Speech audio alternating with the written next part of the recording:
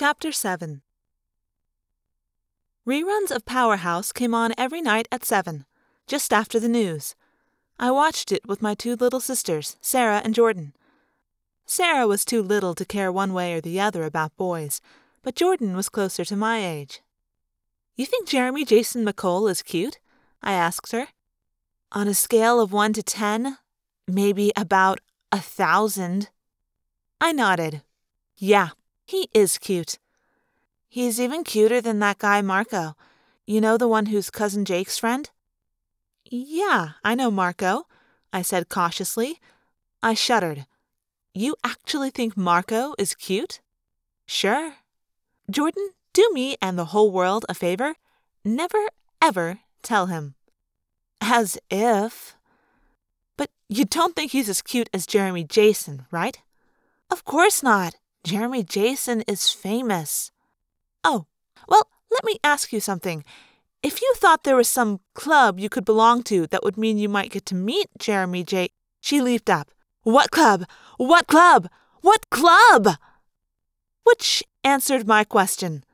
I wasn't foolish to worry about what might happen if Jeremy Jason McCole came out in support of the sharing.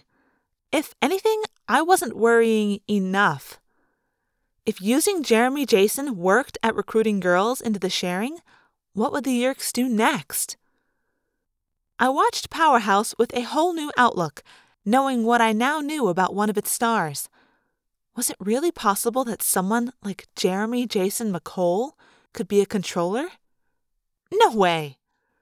And if I did just happen to save him from being taken by the Yerks, well... After dinner and after Powerhouse, I went up to my room to attack my backed-up homework. I had a paper due, and it was supposed to be 5 pages long at least. I had maybe 4 pages worth of material. So I played with fonts and margins until my 4 pages could more or less fill 5 pages. Then I hit print and hoped my teacher wouldn't figure out what I'd done. "Rachel, I'm running down to the store for some milk," my mom yelled up the stairs. "You're in charge." I dropped out of the word processing program and logged onto the internet. I opened my window since it was a warm night out, and Tobias sometimes flew by in the evening. Then I started checking out the various websites for Jeremy Jason. "Know your enemy," I muttered under my breath.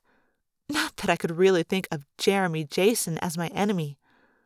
I had to wait through several busy signals to reach his own actual homepage. My screen filled with a picture of the actor. Way too cute to be a controller, I said to no one. I scrolled down and found a button for his biography. It was 2 pages long. I printed it out.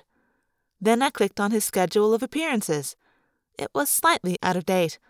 I scrolled down the page. Then, whoa! I stopped and scrolled back. There it was. The 24th. Jeremy Jason was doing the Barry and Cindy Sue show on the road. On the road, right in our town for the week. 2 days from now. He's going to be here. Here! I snatched up the portable phone. I speed-dialed Cassie. He's coming here! Who? What? Jeremy Jason. He's going to be on the Barry and Cindy Sue show when they come to town. No way. Oh, yes. Definitely yes. I hung up and started to click to another website to confirm the news. I felt like I couldn't breathe. I was majorly excited. I know. It isn't really cool to get all mental about a TV actor, but Jeremy Jason McCole was like my first crush going back to when I was 10. I took a deep, steadying breath. But I couldn't quite do it.